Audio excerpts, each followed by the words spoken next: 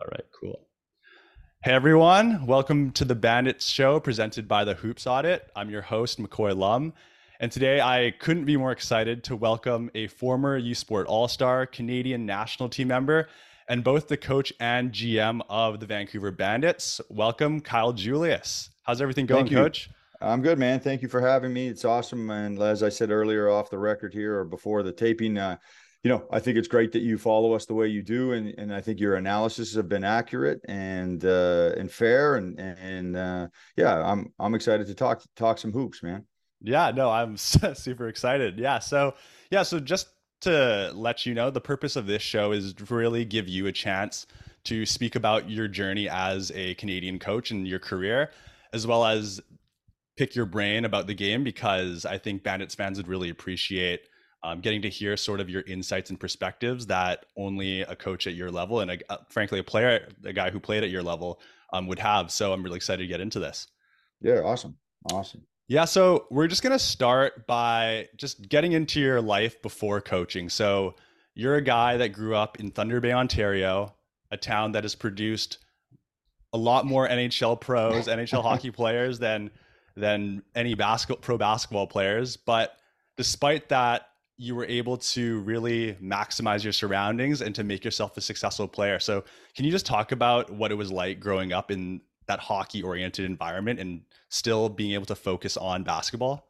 Yeah, I mean, I was fortunate. McCoy, my father was a coach. He was the Lakehead University women's basketball coach, and growing up, basketball was main topic of conversation at our house. But to be honest, hockey was my first love. My parents loved hockey. My mom actually really loved hockey, and my two brothers and I, my younger brothers, we all played hockey, and I played at a pretty high level in Thunder Bay until that point where you can't kind of do both at a high level. And my son, I have a son now, he's 12 and he's starting to get into basketball. And it makes me think about when I was 12 and the year that I was 12, I started to, really practice hard. And fortunately for me, my father was a coach, so I could get into the gym pretty easily. And then I had a guy to kind of guide me and, tell me what was going on and what I should and shouldn't do. But yeah, hockey was my first love. I played basketball all day, every day, because I loved being in the gym.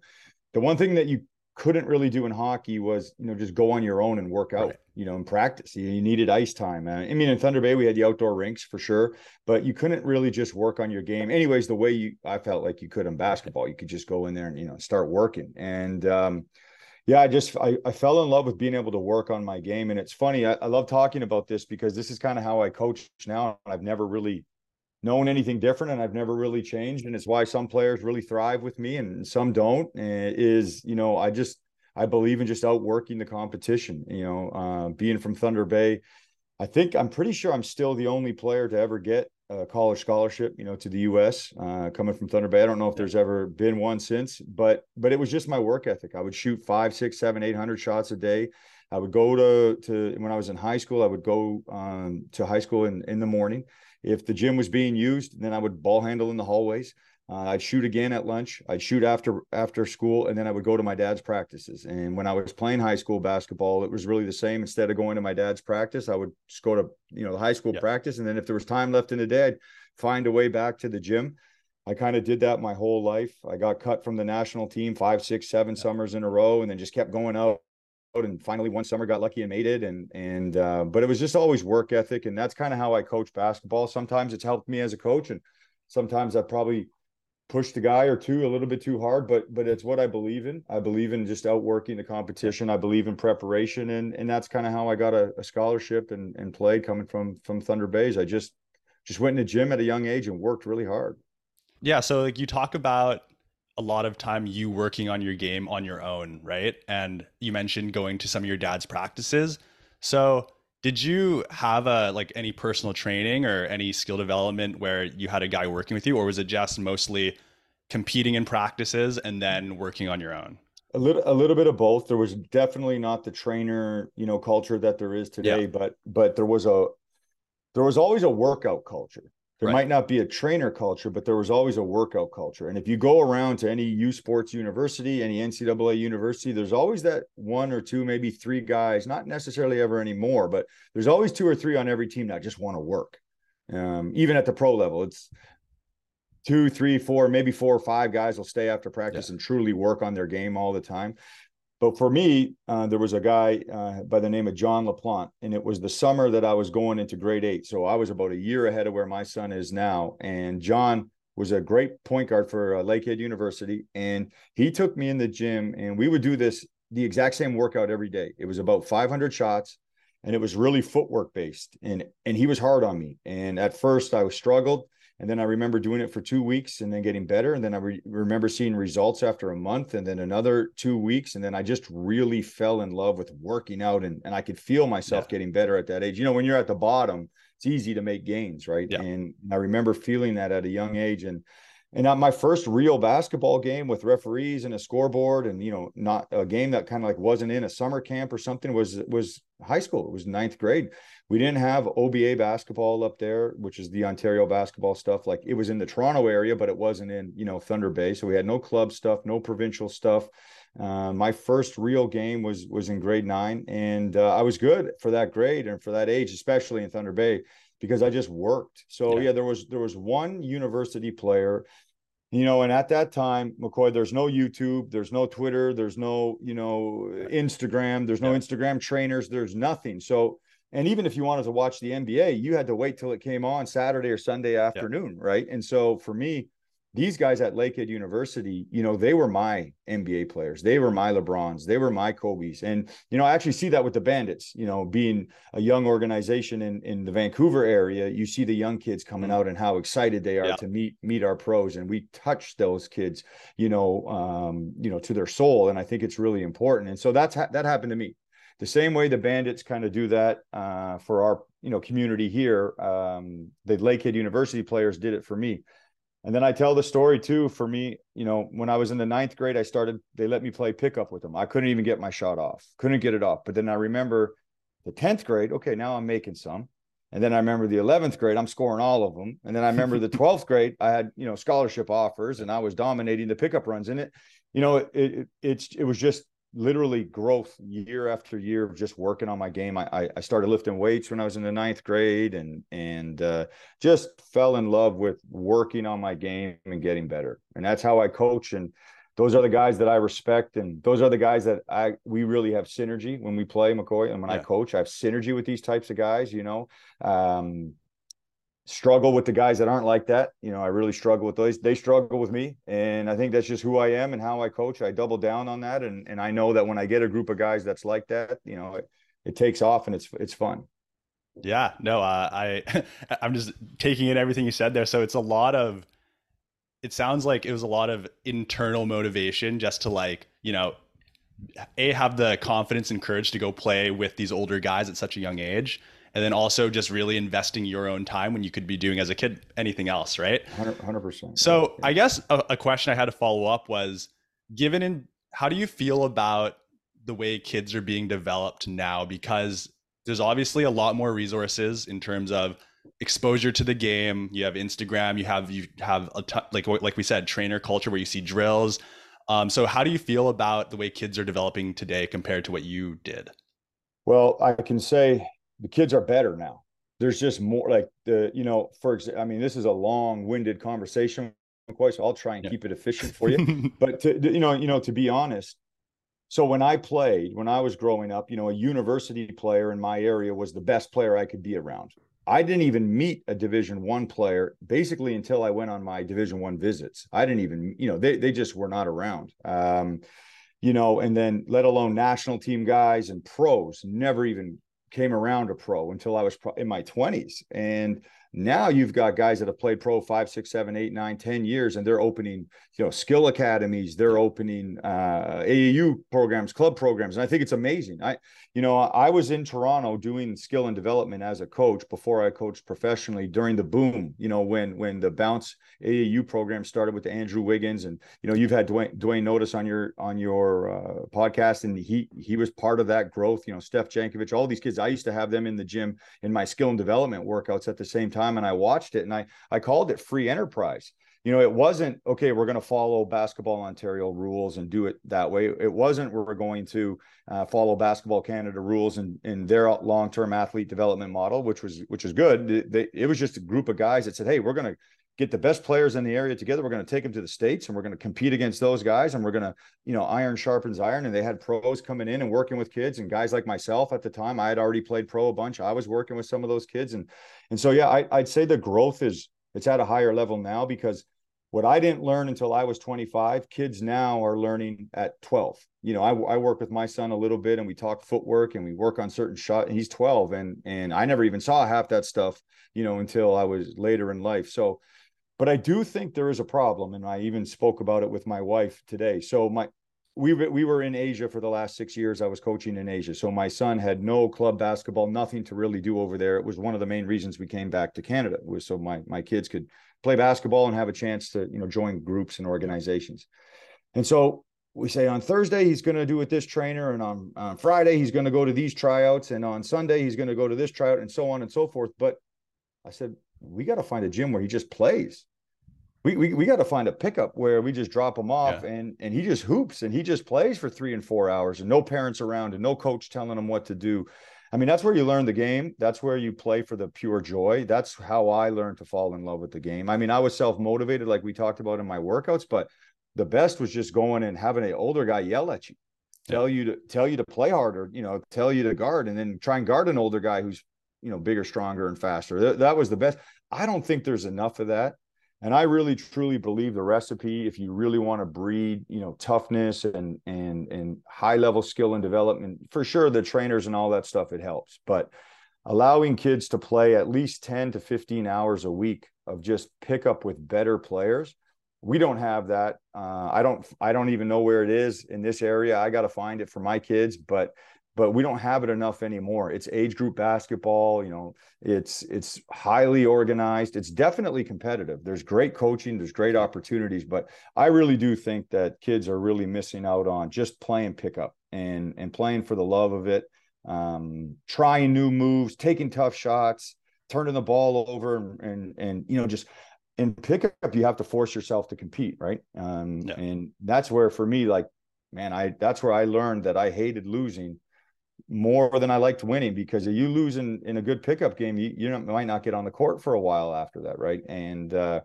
yeah, I think to answer your question, kids are better. The development is high. What they're learning is high. It's quick. It's efficient. It's interesting. Some too much, too much of this, too much of that, too much James Harden, not enough, whatever else. But at the end of the day, I do think they're missing, pick up with older players and older kids. I do think that's a missing piece to this puzzle for sure. Yeah, and that's a great answer, and that's also a great way to kind of segue into your coaching career here. So, I did a little research on you, and I heard you talking about your time when you played pro in Italy, and that was sort of the first time you were exposed to these new spacing and offensive concepts that really ignited this flame in you to start. You wanted to coach right away and start implementing these systems and concepts right away. So, for our viewers who are unfamiliar with European style hoops and FIBA basketball, can you describe what some of these concepts that you saw in European basketball that amazed you so much, and how it was such a contrast to what you were exposed to in North America during your time? Yeah, I mean, it was different, and it was really hard for me to play at a high level there because it was so different. So first of all, when I got to Italy, I was on a really good team with a veteran team of guys that had all been playing overseas, with a very, very good coach who now coaches actually back in the Italian First League this year. But his name was Neven Spacchia at the time. He was the head coach of the Croatian national team. He's very well. He's been in and out of the NBA for many years. In between that time, and now he's coached all over EuroLeague teams, and he was excellent. And I could not believe how simple our offense was and how it was based on spacing, right? Well, first of all, that was my first exposure to the 24-second shot clock as well, right? I played in the NCAA, which was 35, and then I played U Sports at the time, and I'm pretty sure it was 34, those years that I was in U Sports. And then all of a sudden now I'm overseas and it's a 24-second shot clock, and we're running spacing guys to the corner and very simple, clean, efficient sets. Horn sets were really getting big at the time. It was 2005. I could not believe how many wide open shots I was getting as a shooter. And we weren't, in my opinion, running offense, because what I had run, leading up to that was, detailed. This guy goes here, this guy goes here. You cut when he does this, you cut when he does that. All types of, structured, 3 out, 2 in type offenses, and not as many ball screens to initiate offense and things like that. That year in Italy, we were a lower budget team. We upset everybody in Italy that year. We beat the EuroLeague teams. We were really, really good. We went to the playoffs, and we ran like a horn set, and then a roll replace set, and then a few other little, kind of like wrinkles to those things. And we were scoring 90 points, 88 points, 92 points, the same that teams are scoring. I mean, and I remember just literally being like, man, this is unbelievable. And, then as a player, you continue to play, and I got into skill and development a couple of years later, because I only played pro for about 4 years. But, I remember when I first started coaching, everybody making such a huge deal of, the 5 out and spacing and, Spain screens and middle ball screen. And I was like, man, we were doing that in Italy. All of the Italian teams were doing that in 2005, especially the roll replace offense. And so if you talk to the guys that play for me, the guys that I'm close with that have played the most for me, when I first started coaching, I ran an offense. I just called it heat, because we wanted it to be fast and quick. And it was a roll replace set. I've run that set. Actually, this was the only team in my 10 years of coaching this year with the Bandits. It's the only time I didn't run it, because we were a little bit different this year than I've ever been, but everybody loved heat. Where's heat, coach? Why aren't we using heat? Heat. And it was literally the roll replace offense that I ran in 2005 with my Italian team. And I mean, I put my tweaks into it, but yeah, it's the spacing, the timing, that's been in Europe for a long, long time, more than anyone even talks about now. I think just the problem is there's no video of it, right? It's like, you want to go watch a game from those eras, 2002 to 7 or 8, you'll never find it. We have some of those games online from my team, but they were literally from a VHS, literally from a CD that was then, put onto, the internet or whatever. And the quality's terrible, but yeah, I really sparked the way that I wanted to coach. It really sparked the way that I wanted to play. I was a shooter. I was a 3-point shooter, so always partial and biased to, spacing and run into the corners. But yeah, I mean, 2005 for me was really eye-opening. And then I've always just kind of studied European teams since. I spent 6 years in Asia, where it's really cool because you can't really play like that in Asia. The owners of teams, they want bigs, they want 7-footers, and they make you take 2 of them. And then you have these rules where you can only play 2 at a time, and then 1 in the fourth quarter, and all these things. So I've been exposed to like really looking at the game from really different angles over the last 10 years of my coaching. And then this year with the Bandits, it was funny because I was like, you know what? I'm going to play big. And I know the CEBL is going to play small, and I'm going to play big. And I'm going to double down on it. And we did. And I'm really proud of it. It did, to be honest, statistically, it really didn't work that much. It was close. But man, we played different than everybody. No one else played 2 bigs. And if you take a look at that finals, Nick or the semifinals, Nick has a good game. Georgie struggles. If Georgie has 6, 7 points, we win. And everyone's saying, hey man, the 2 big offense is genius. And, we talked to other staffs around the league, and we talked to some players around the league, and they were like, man, we can't guard it. If you guys are executing, we can't guard it. And I'm proud of it because I tried something completely different. But, genuinely speaking, it was, if you look at my 10 years, it was a bit of an anomaly of the way that I've kind of coached over the last 10 years. So interesting. It was an experiment here in Vancouver for sure. I think I'll probably get back to my 5 out now and my timing and pace, but yeah, it was fun. It was cool. Interesting. Very interesting. Yeah, no, well, we're going to get into your time in Taiwan and the Bandits, but you're kind of stealing some of the pre-answering some of the questions I had. No, but it's all good. No, but it's really cool that period in time when you were playing in Italy and being exposed to those concepts, like you said, like 2005-ish time, right? And it's funny because how that kind of changed the way you look at basketball, because for me, I was in elementary school, and that was kind of the time when the Mike D'Antoni sons were coming on, right? With Nash. And that really opened, like as a young kid, like watching that really opened my eyes on what basketball, I guess in my mind, was supposed to be, because that sort of informed like the way I looked at basketball, right? Like seeing how a system could make a guy like Raja Bell, right, turn him from a not that much of a scorer to like a 15 to 18 point a game guy on efficient Yep. shooting, right? Yeah, So great point. Yeah, yeah, great so point. that type of stuff that really opened my eyes. So it's really cool to hear that you were kind of in that same boat during a similar time period. Yeah, absolutely. Yeah. Absolutely. Yeah. And so in Italy, you also played with Chris Jackson, right? Akfu Yeah. Abdul That Rauf. was that year. That Yeah. was that And year. Yeah. so a question I want to ask, because a lot of the discourse around Stephen Curry, people like older guys are like, oh yeah, and my dad too said something like, oh yeah, we didn't have Steph Curry, but we had Chris Jackson, who, you know, Yep. didn't put up the same numbers, but stylistically, they're like kind of similar. So can you kind of speak to that? Or like, are they kind of similar in your Yeah. opinion? Oh yeah, Mahmoud Abdul Rauf. So I got to Italy, and he didn't come until, I want to say, like a couple days before something like our second or third game.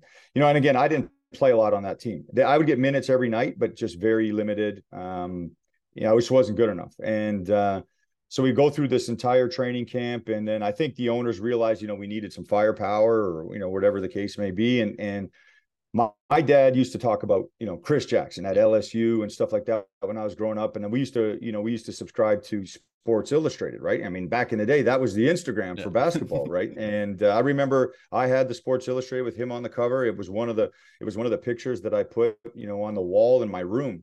And then I got a chance to play with him. And the rumors, the stories, all that stuff, McCoy, is true. I mean, he's skinny 6'1", like Steph Curry, and his shooting, his ability to get the shot off.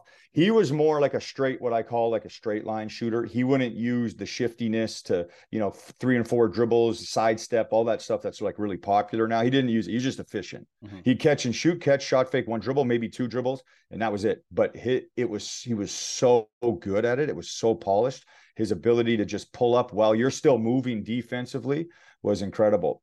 Actually, the one thing that he taught me, and we used to shoot together after practice, because as I said, there's not a lot of guys on any level. If you want to make improvements during the season, if you want to grow as a player, just work out after practice. Just work out when you're tired. Just work on your game.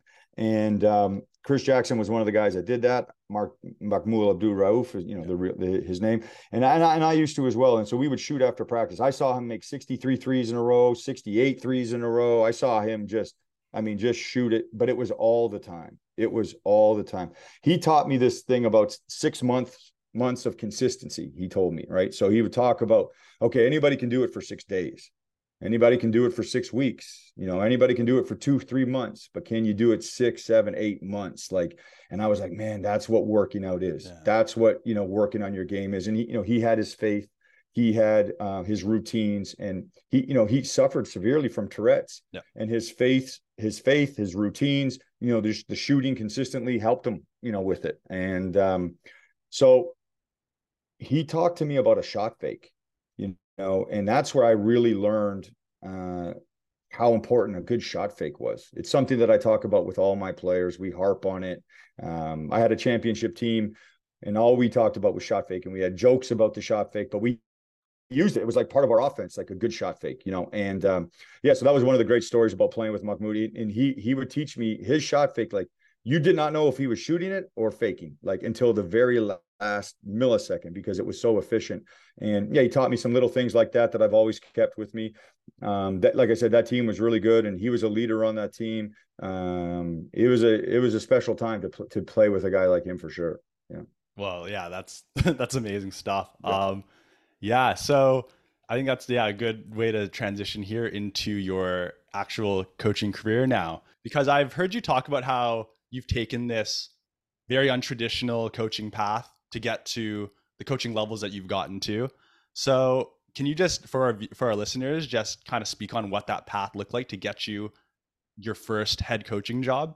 Yeah, I think I did it. I think I did it backwards. I call it a unique path.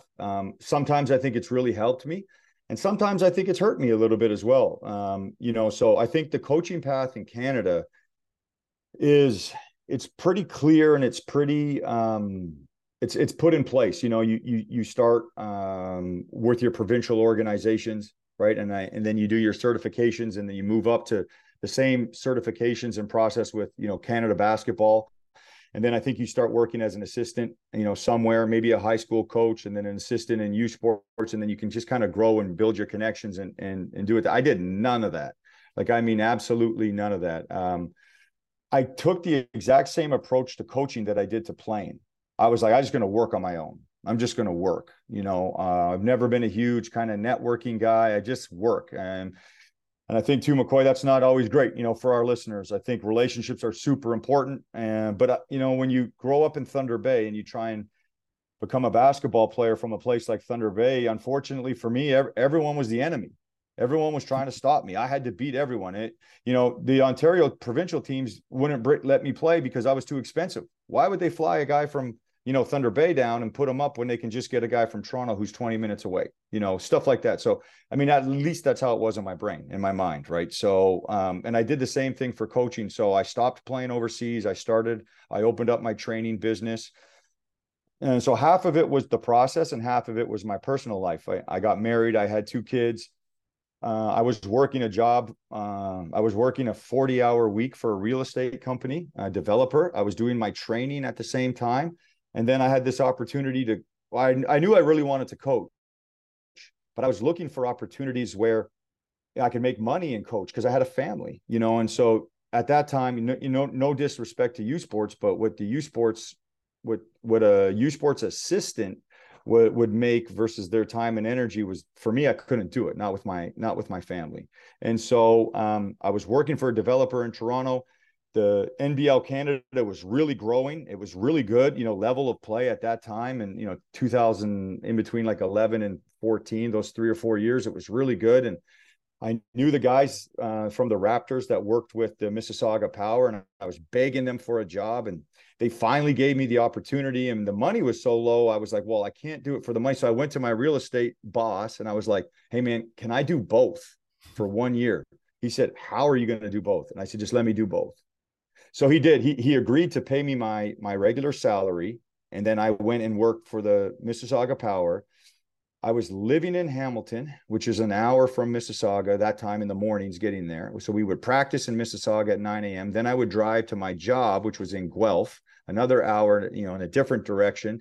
And then for the home games, I'd literally drive back to Mississauga for the home games. And for the road games, I'd drive to wherever that was and meet them. And I was, for an entire season, I worked a 40-hour work week in real estate, and I coached a professional team full time.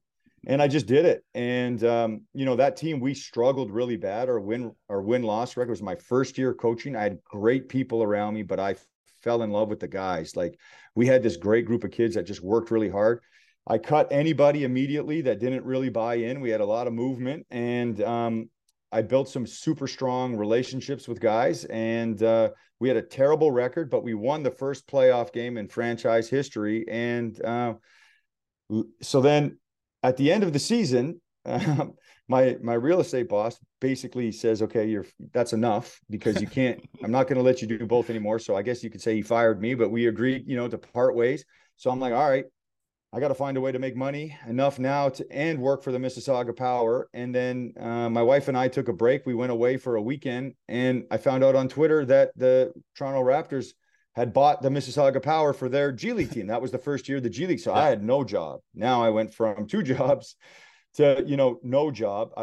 I didn't have enough experience to work for the, 905s or the Raptors, at that time. And luckily the owner of the London Lightning, the really good franchise in NBL Canada, saw kind of what I had done, how hard I had worked, and he gave me an opportunity.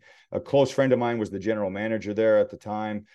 So I got really lucky, and we moved to London. And then from that point on, I've coached all over the world, coached the Lightning. We had some success. I coached all over the world, but yeah, I didn't do any of the assistant approach. I didn't do any of the Basketball Ontario or Basketball Canada approach. I just started coaching, and I coached the way, I tell people all the time, I coached the way that I wanted to be coached. I used the things that I liked in coaching that I had experienced. I used those, and I built on those, and I really tried to avoid the things I didn't like. The problem with that approach for me, though, over the 10 years has been not everybody was like me as a player, right? And I've really struggled with a lot of the guys that I don't know, don't love it as much as I do or have a different approach. But at the same time, I've had tremendous synergy with guys that do want to work. And it's been it's been some super high highs and some super low lows. I think this Bandit season was one of my lowest lows, which is good. I learned a lot and got some great feedback from guys and our team and stuff. But yeah, that's kind of been my path. It was, I guess you could say I kind of built it myself. But now here I am 10, 11 years in. Very proud of what I've accomplished for sure. But at the same time, I don't really have that strong coaching tree, that strong coaching network, because I just didn't do it that way. But I have built one under me. McCoy, I have really helped a lot of coaches get jobs. I've hired a lot of coaches.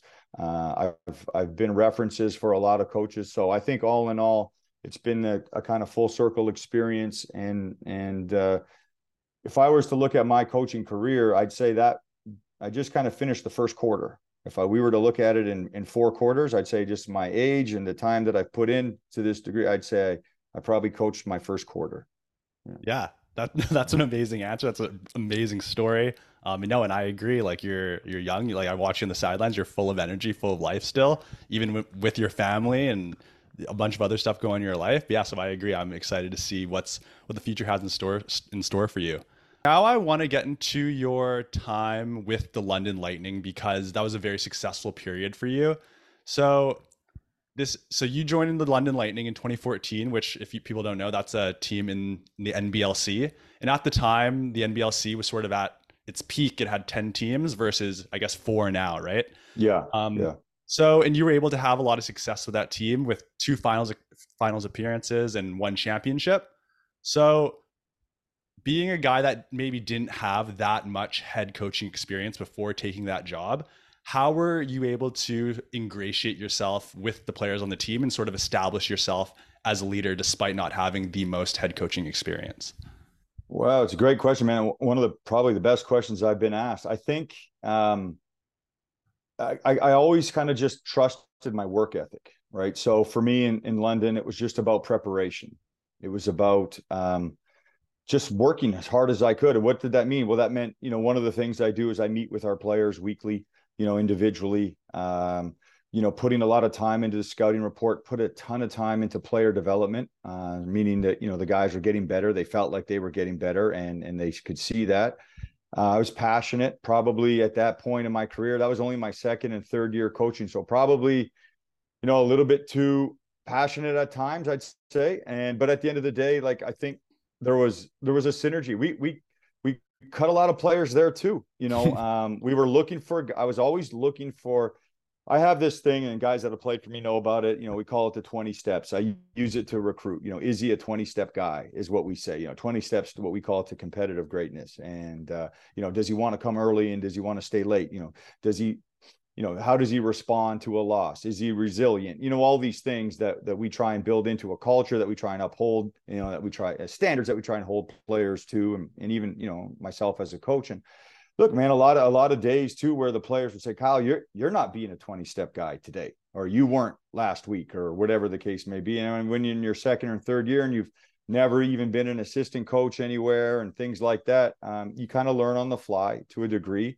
But I always had a good feel for the game. I was raised by a coach. The good thing in London was, we had a group of guys that wanted to compete and be coached with passion. We just did. And the guys that didn't, we cut them. In NBL Canada at the time, I don't even think there was a limit on the transactions, But the first year we definitely had a fair amount of movement, but we had a very good record.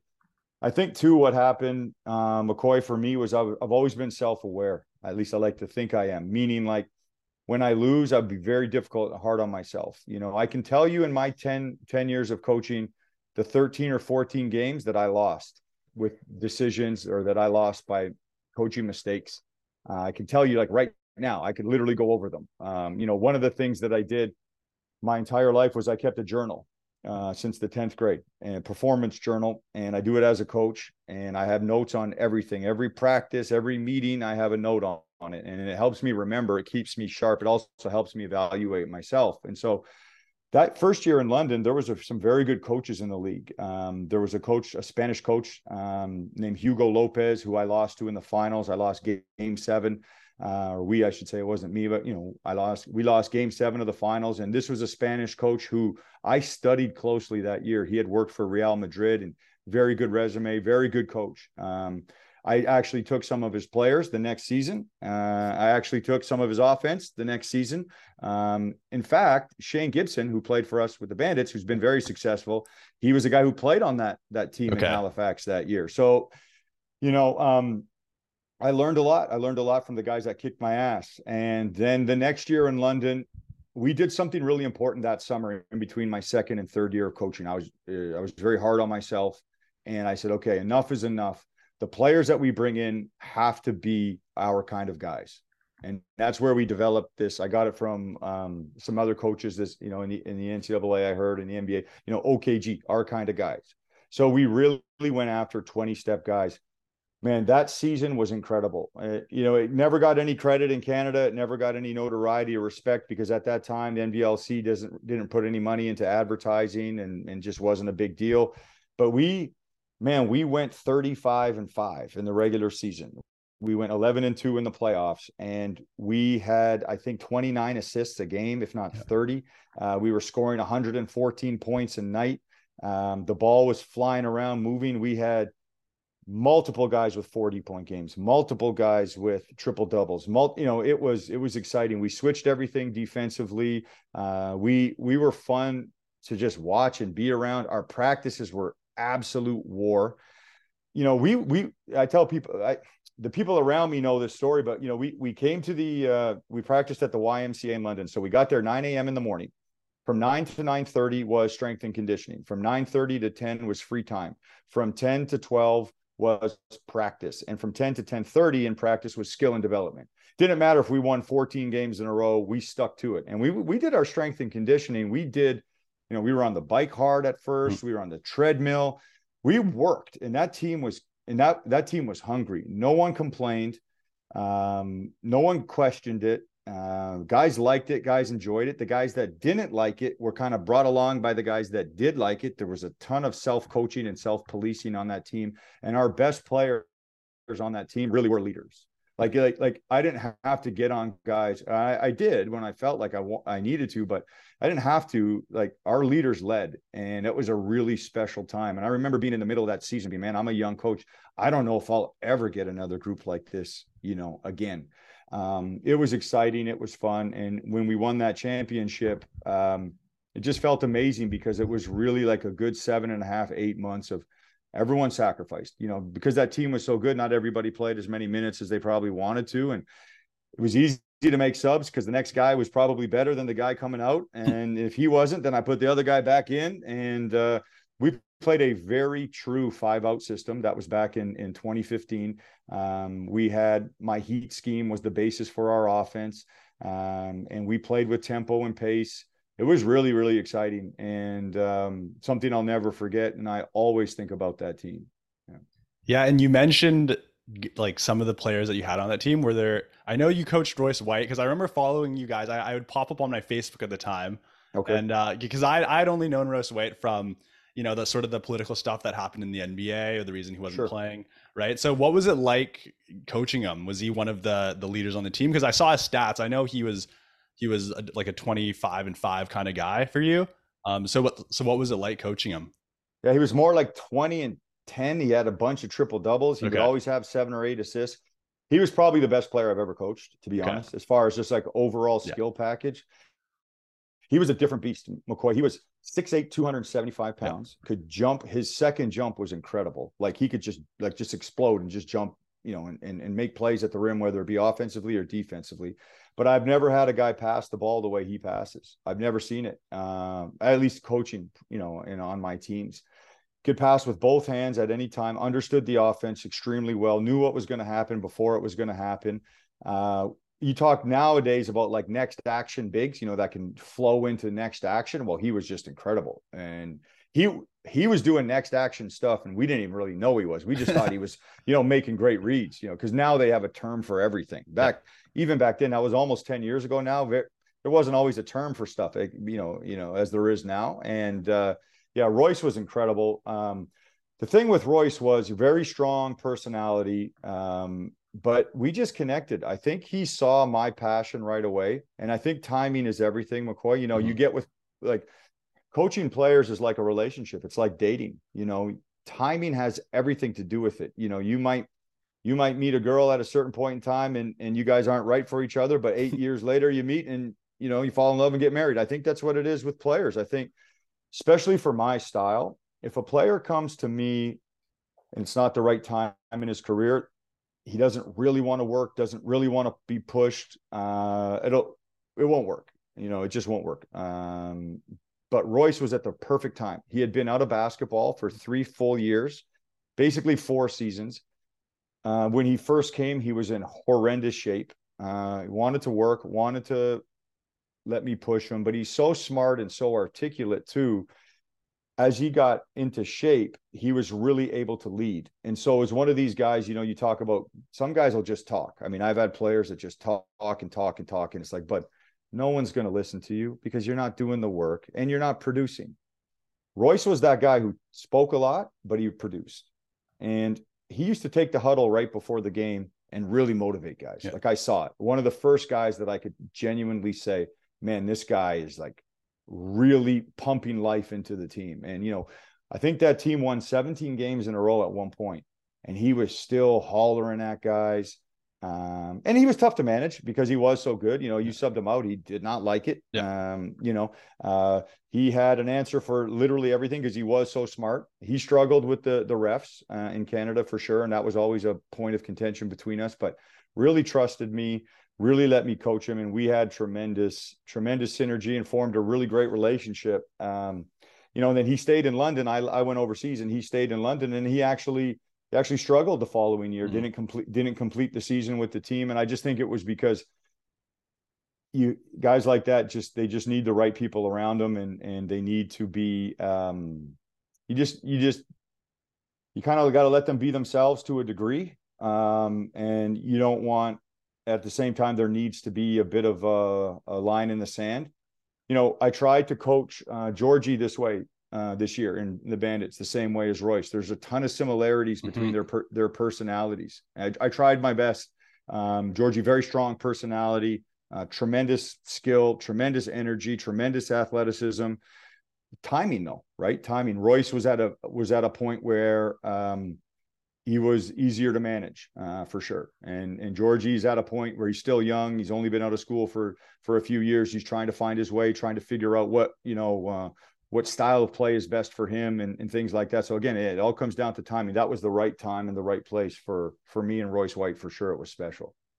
Yeah, no, two things. First, I appreciate you bringing up Georgie because I didn't know if that was an off limits topic or something we could talk about later, but I'll definitely circle back to that because that's a lot, like he's the kind of guy that a lot of Bandits fans had a lot of questions about as like throughout the season. So yeah, we'll definitely circle back to that. And second, yeah, with Royce, yeah, he was one of those guys I remember I was like, in the 8th grade when he got drafted. And I just remember watching some of his draft express tape. And I was like, this guy's like, what is he, like a more athletic Boris Diaw, like a very like you haven't really seen anything like him at the time. So yeah, he's one of those guys where I wish I got to see him in an NBA setting where he would be able to play his game. Oh, but, man, he honestly, McCoy, for the style of play right now, you could literally play him 1 through 5. His strength is incredible. I don't know the exact number, but he has the top 5 biggest hands in the history of the NBA draft. He's right up there. You could play him at any position in the NBA. And you know what was really cool that year was towards the end of the year, he started hitting threes. Shot the three with but the problem was, or not the problem, but the reality was he was so good penetrating, putting it on the deck, so good on the block. He just never really shot threes for us, but he started making threes. And the right place and it's unfortunate that the NBA wouldn't look past the issues because, what I'll say, and this will be a good clip to have, and I'd even like to have this clip just for myself. But here's what I'll say about Royce. What Royce did for mental health was incredible. A lot of the athletes came after Royce and spoke up about mental health. But what Royce was the first, and it doesn't matter what anybody says. He was before DeMar DeRozan. He was before Kevin Love. Royce just had a very aggressive, overzealous way of explaining himself, and it probably turned people off. I liked that about Royce. That resonated with me. But he was the first. And the thing is, what I can honestly say is the fact that Royce spoke out about it, was so out front and out in the open about it, it allowed me to coach him properly. It allowed me to really understand him, and it allowed me to give him space when I felt like he needed space. We gave him a weekend off that year in London for personal reasons. We had to, and it made a huge difference. A lot of guys have these same anxiety issues. They don't want to talk about them. They don't have the people around them to help them bring it out. I've coached a bunch of them. I know them personally. And because they don't speak about them, because they don't want to talk about them with the coach, maybe it's my fault. Maybe they're afraid to bring it out with me or whatever. But I do know that my relationship and my compassion and the way that I love these guys, if guys spoke about it more, we could help each other. We could help players more often. And I think the NBA really missed on Royce White. Royce got angry, and Royce is passionate, and that anger was more him expressing his truth to people. But yeah, Royce spoke out about it. He was very open about it, and through his draft process. I mean, it's essentially why the NBA picked him at 12 instead of the top 5. And when he got to me, I was aware of it. And so we coached him with a certain amount of empathy and compassion and understanding. And I've probably made the mistake on a handful of players, McCoy, of not coaching them like I coached Royce, because I wasn't totally aware. You look back on it, and you've coached now for 10 years, there's a lot of anxiety. There's a lot of issues in sports and basketball for kids ages 23 to 30. They're going through these incredible life-changing experiences. Some have kids, and basketball is their only, avenue to make money at the moment. And so there's tons of anxiety with it. But I think if more players spoke out about it, I think if there was more help, I think now, I talked about it even before Royce, but having a sports psychologist on team, or having a doctor that knows how to handle some of these things would make a huge difference. And now it is more common in pro sports. But at that time in 2015 with Royce, he really opened my eyes to it. And I think it allowed me to kind of handle him, better than other coaches did handle him. And it allowed me to kind of make certain decisions with him. And I think if more players speak out about it, and more players are open and comfortable being open about it, it'll not only help them, but it'll help coaching staffs and teams in general. Yeah, that's a great perspective. And it's also cool how he made you a better coach. That experience made you a better coach as well. So yeah, no, that's a great, thanks for the answer. So moving on now to your time in Asia. So that success that you had with London allowed you to parlay that into overseas opportunities. And for my research, I wanted to focus specifically on your time in Taiwan with the Formosa Dreamers of the P League. And I think at the time when you joined, they were in the ABL, correct? Yeah. Right. So we hear a lot about how difficult it can be for a player to go overseas for the first time, but we rarely hear stories about what it's like for a coach to go overseas, especially a head coach. So can you speak on that experience of navigating like a few things that you kind of take for granted being in North America, like language barrier, cultural gap, and I think you mentioned earlier like style of play, right? In terms of the rules and whatnot. So can you just speak on that a little bit? Yeah, I don't know if we have enough time, but again, I'll try and keep it efficient. Yeah, Asia was an incredible experience. So first of all, I'd been in NBL Canada for 3 years, and returning was definitely a possibility. But again, basketball in Canada, especially at that time, the business of basketball is not great, and making a living, supporting a family is difficult. And we had probably still to this day the most successful season in that league, and so I felt really good. And so I said, well, why don't we just look at other options, around the world? My wife is Asian, my kids are mixed, and so that wasn't even a hesitation. Coaching in Europe is tough. It's tough to get a coaching job in Europe, being from North America, especially at that time. I only had 3 years of experience, and it's not like NBL Canada is the most respected league in the world at the time either. So met some people in Asia. The ABL was an incredible league. It was a 10-team international league with a ton of money behind it, a ton of sponsorship, one team in every country, Southeast Asian countries. You got to use 3 imports, and they got to play the whole game. So it was like the closest thing you had to like kind of normal basketball, I guess you could say, over there. It was, and I was offered a job in Vietnam. And at first I said, I'm not going to Vietnam. There's no way there's basketball even in Vietnam. Didn't know much about the country other than, kind of what you hear about the, Vietnamese war. And so did some research. I'm like, man, you're not really coaching in Vietnam. You're coaching internationally. Your home court is in Vietnam. And, started, my wife is from Southeast Asia. And so the culture, I said, let's try this. Let's look at this. And she was, she's as supportive as anything, and she's tough minded. And our kids were young to where we weren't uprooting them from a social network or anything like that. So went to Vietnam 2 years in the ABL, had a lot of success, but that was incredible adjusting. Like, I mean, incredible. And then from that, I got an opportunity to coach in Taiwan, which is a little bit higher of a level, even though it was in the same league. Basketball in Taiwan is very developed. The business is incredible. The fan base is unbelievable. And there are more players with basketball acumen, more players, coming from basketball universities and schools and stuff over there than there was in Vietnam. So took that opportunity and ran with it, turned it into basically 4 years with the same team, 4 seasons. We played 1 year in the ABL that was cut short by COVID. And then Taiwan did an unbelievable job of keeping COVID out of the country. So we had a new domestic league to join, which was called the P League. And I did, 3 years in the P League. And that was just an incredible coaching experience. You cannot coach in Asia the same way you coach in Canada or North America. You just cannot. Stylistically, you have to adapt to the players you have. You don't get to pick your team, right? So in Canada, I pick my bigs, my guards, my wingers. I want to play this way, I'll pick these guys. I want to play that way, I pick that way. You get to Asia, you're coaching who they give you, the players they give you. And locally in Asia, a lot of the time, the local players aren't very good. They're not big, they're not athletic. There'll be 1 or 2, but they're just not. It is what it is. So you've got to get creative. Then, my organization allowed me to kind of pick our imports, but it was really, really hard to pick imports for me in Taiwan because you need an import to come in and really dominate. The locals want that. They're raised on that mentality.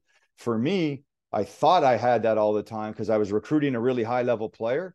But the problem with the high level players make like the right read all the time. They make the right pass all the time. They want to move the ball. They want to execute. But actually, you need less of that. You need a guy who just really wants to score it. And so I struggled with certain imports, figuring that out. It was definitely a tough experience for me, but we always kind of landed on the right ones. And my first year in Taiwan, we went to the finals in the P League, which was an amazing experience. My second year, we had an unbelievable year. We went 20-10, finished second in the league, and then we had some terrible injuries right before the playoffs. And then my third year, which was in the P League, which was my 4th year overall, I think I just got, pretty burnt out. The organization wanted me to play certain guys. I didn't really want to play, local players, so on and so forth. And about 15 games in, we decided to part ways because all while this was happening, my kids were growing and getting older. And it seemed like every summer going back to Asia was more difficult. They wanted to go less and less. Like I said earlier in the podcast, my son Marcus, there was no basketball teams for him to join.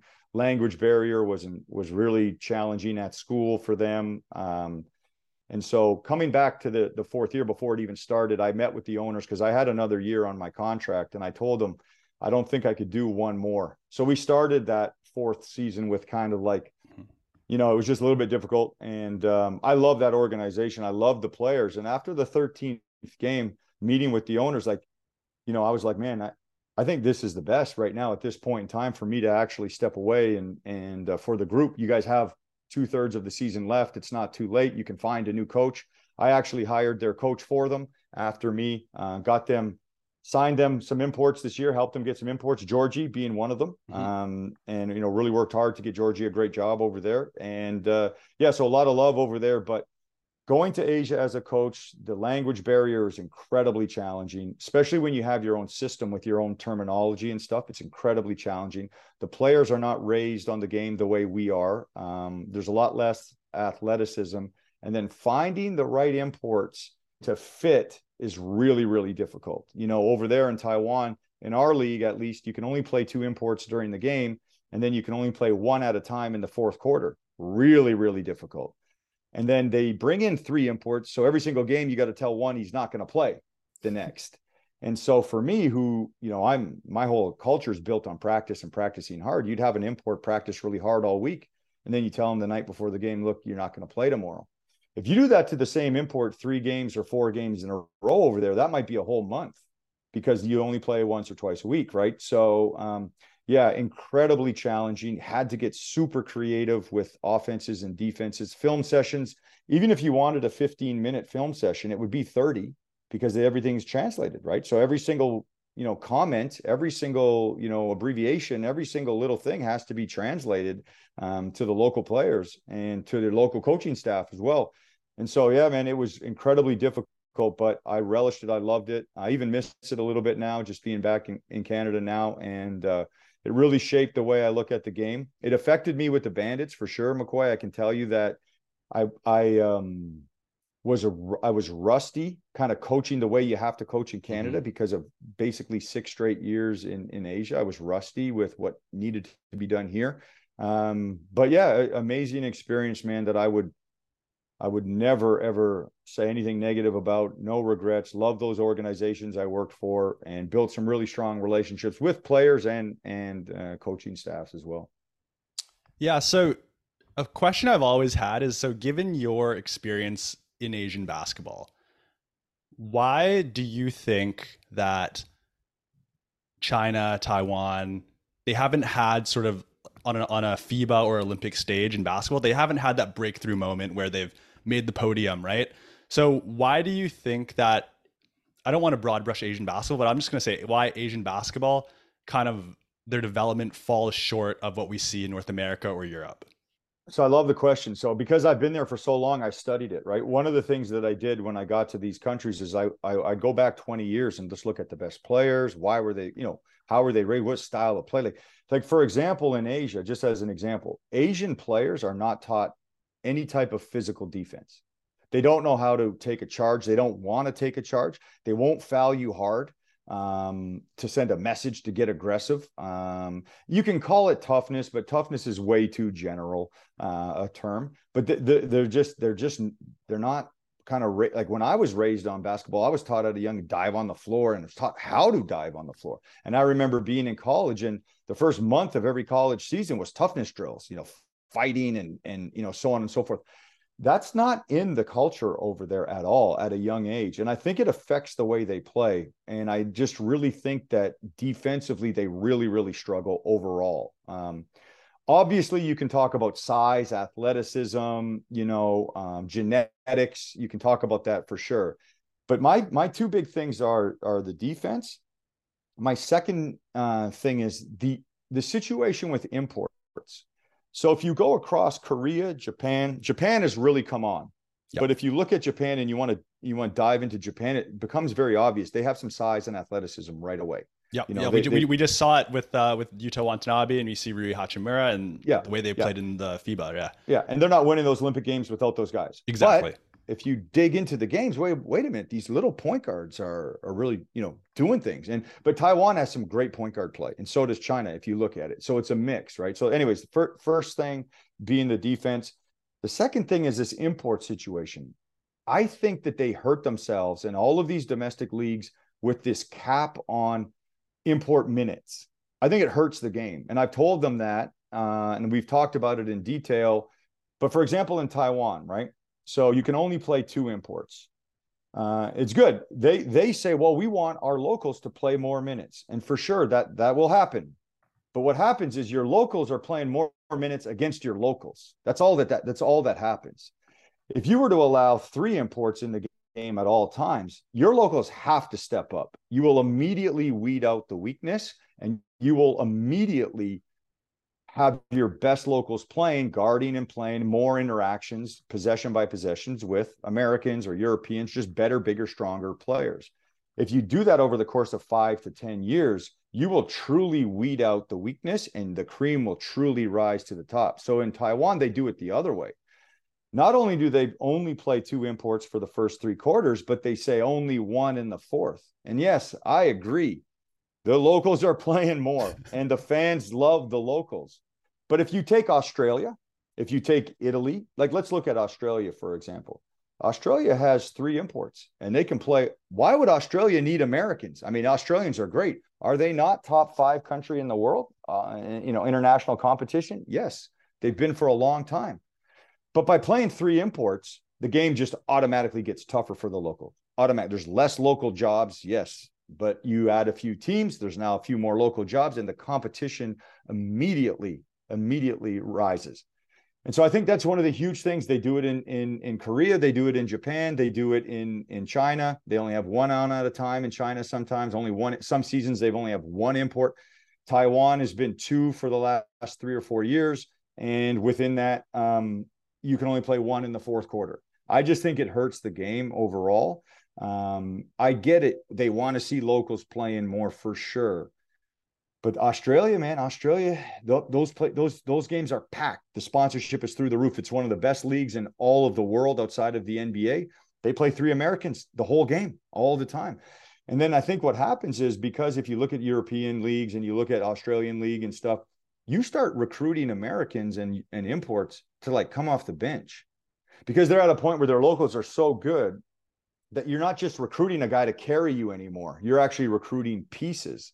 That's where I struggled in Asia. I was sometimes signing these players that were like great players at a high level, but they're not really built to carry a team of Taiwanese guys or whatever, right? And so I learned a lot about recruiting in that aspect as well. But yeah, I think that's one of the reasons Asian basketball as a whole is just a little bit behind the rest of the world, is because they don't make it hard enough on the locals. And then the last thing I'll say too is the business of basketball in Asia, but that's way ahead of the rest of the world. Like just your basic domestic league in Indonesia, in Taiwan, in the Philippines, in Vietnam, in Singapore, like they're packed. Sponsorship.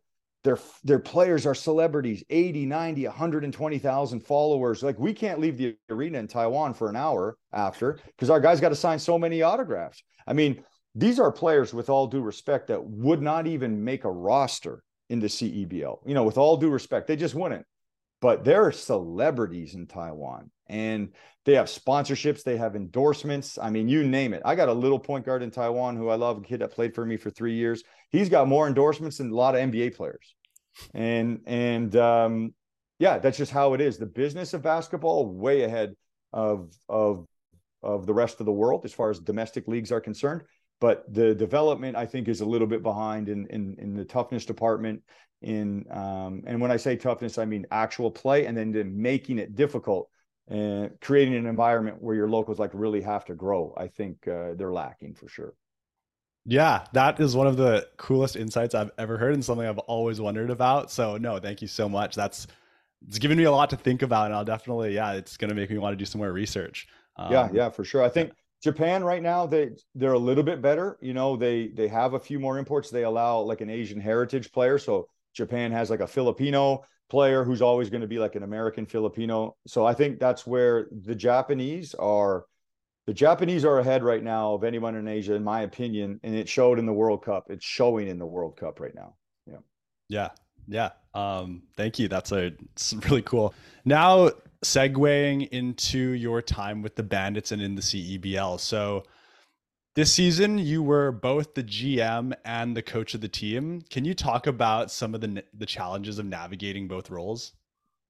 I think it's good because, as a professional basketball coach, I've been in a situation, McCoy, where, you're only the head coach, right? And the general manager has his vision, and you've got to coach, his guys, or at least collaborate. And sometimes that's difficult.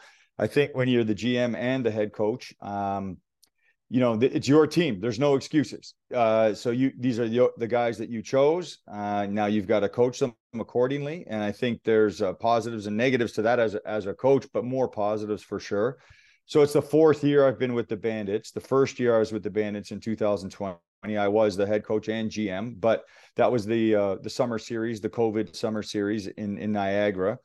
The 2 summers after that, I was the GM working remotely because my job in Taiwan, I could not coach. I hired people that I knew really well, and I did my best to let those guys coach and execute their vision. But I built those teams, and then this year, I was the head coach and GM, and it's definitely challenging. It was definitely a challenging summer, but no excuses for me. Those are the guys that I picked, and I picked for good reason. And we calculated a style of play this year, McCoy, and it's one of those situations in a 10-month season, a normal 10-month season, when things go wrong, you do have time to figure things out.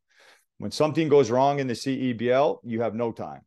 Absolutely no time, whether it be an injury or something along those lines. And I think this year I don't like to use the term bad luck, but we had a lot of scenarios that required adjusting, and we had not a lot of time to make adjustments. And I will say this, some of my adjustments definitely did not work out. And, but we were still very, very close to being very good. We beat all the teams that were in the playoffs, McCoy. I felt like we were playing our best basketball at the end.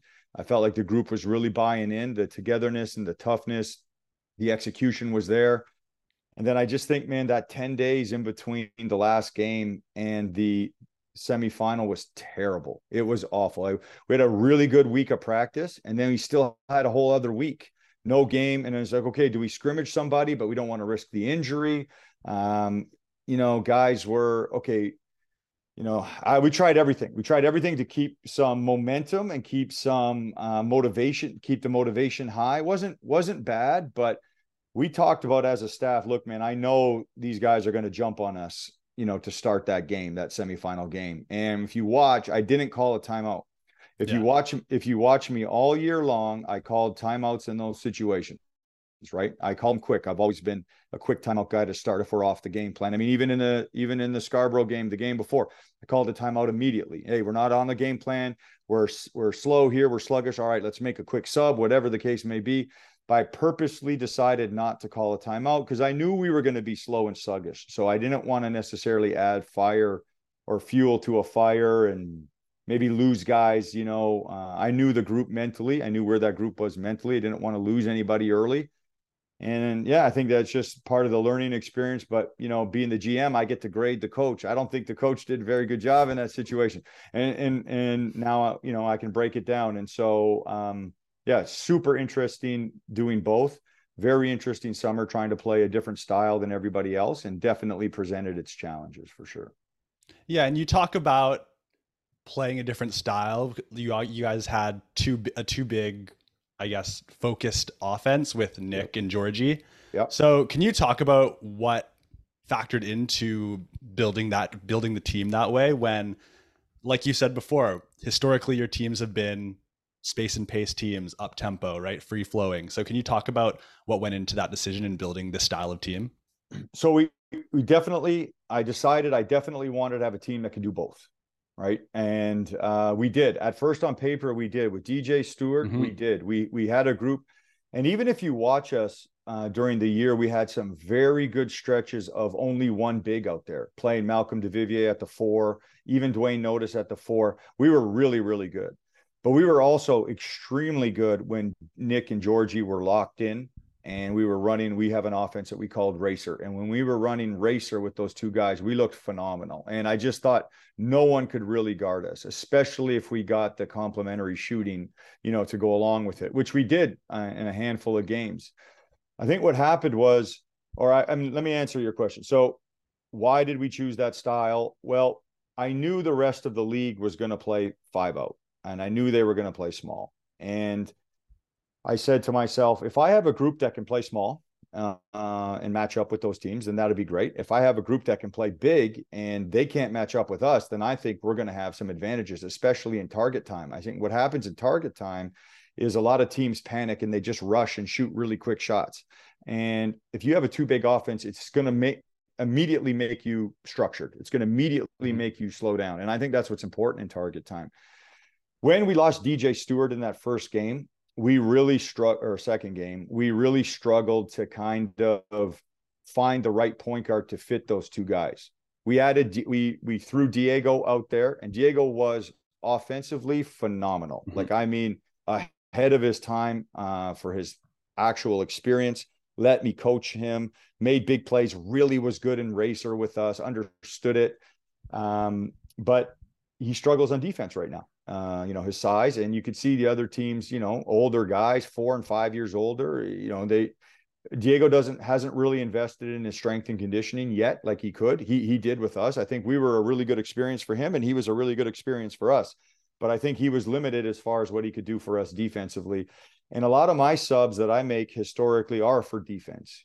I sub for two main reasons. One, we count guys' minutes. We don't like guys playing more than 5 minutes straight, unless they're rolling and they feel really good, unless we understand their conditioning. The other one is defensively. If we feel like there's an issue defensively, then I'll quite quickly make, subs. And so, yeah, the too big offense, it was there. It was good. It was close. It was very close, but I don't think we had overall the point guard play to complement it like you're supposed to with that offense. And we had DJ Stewart. Diego was good. Doug Herring was very, very good.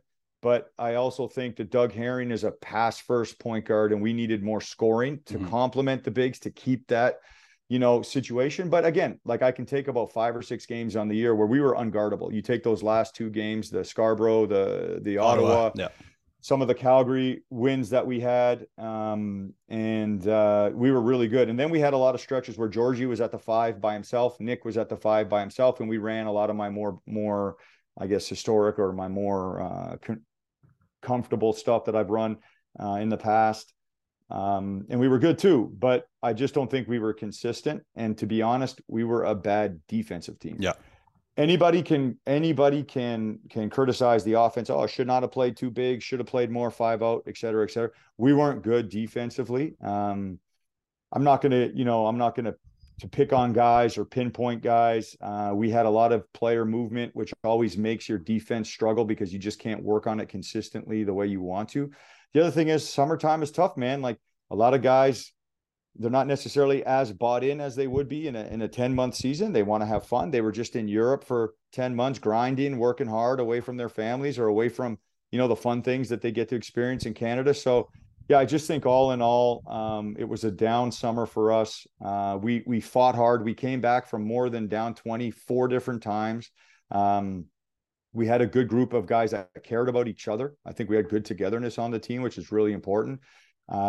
We did some things where we played Malcolm at the 4. Malcolm was phenomenal at the 4 for us, which I've always done with him in the past. And I couldn't get the coaches last year and the year before to do it. But I love doing that with a guy like Malcolm. I've done it overseas too with guys like him.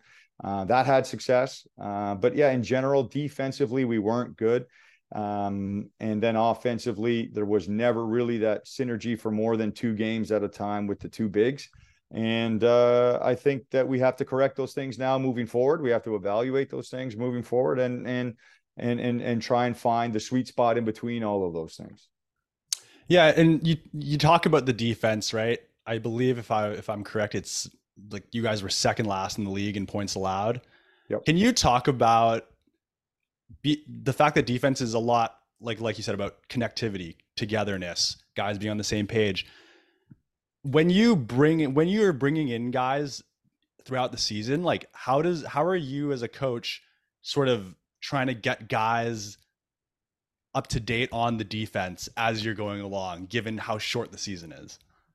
Yeah, it's tough. So we didn't pick a defensive team, and I had a very offensive mindset, especially with target score, right? Target score, you got to look, in a real basketball game, you can be up 3 with 3 minutes left, score 1 more time, get 5 stops, and win a basketball game.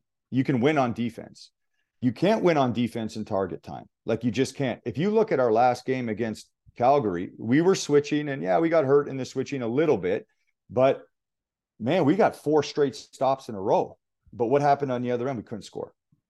We couldn't score. You know, same thing in Ottawa. We got a bunch of stops, but we couldn't score. We get an offensive rebound off a missed free throw and hit a three.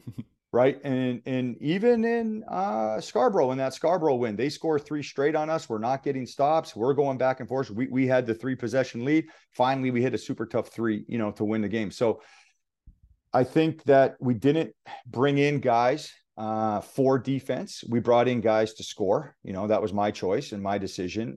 We had some very good defenders on our team: Alex, Malcolm, Dwayne.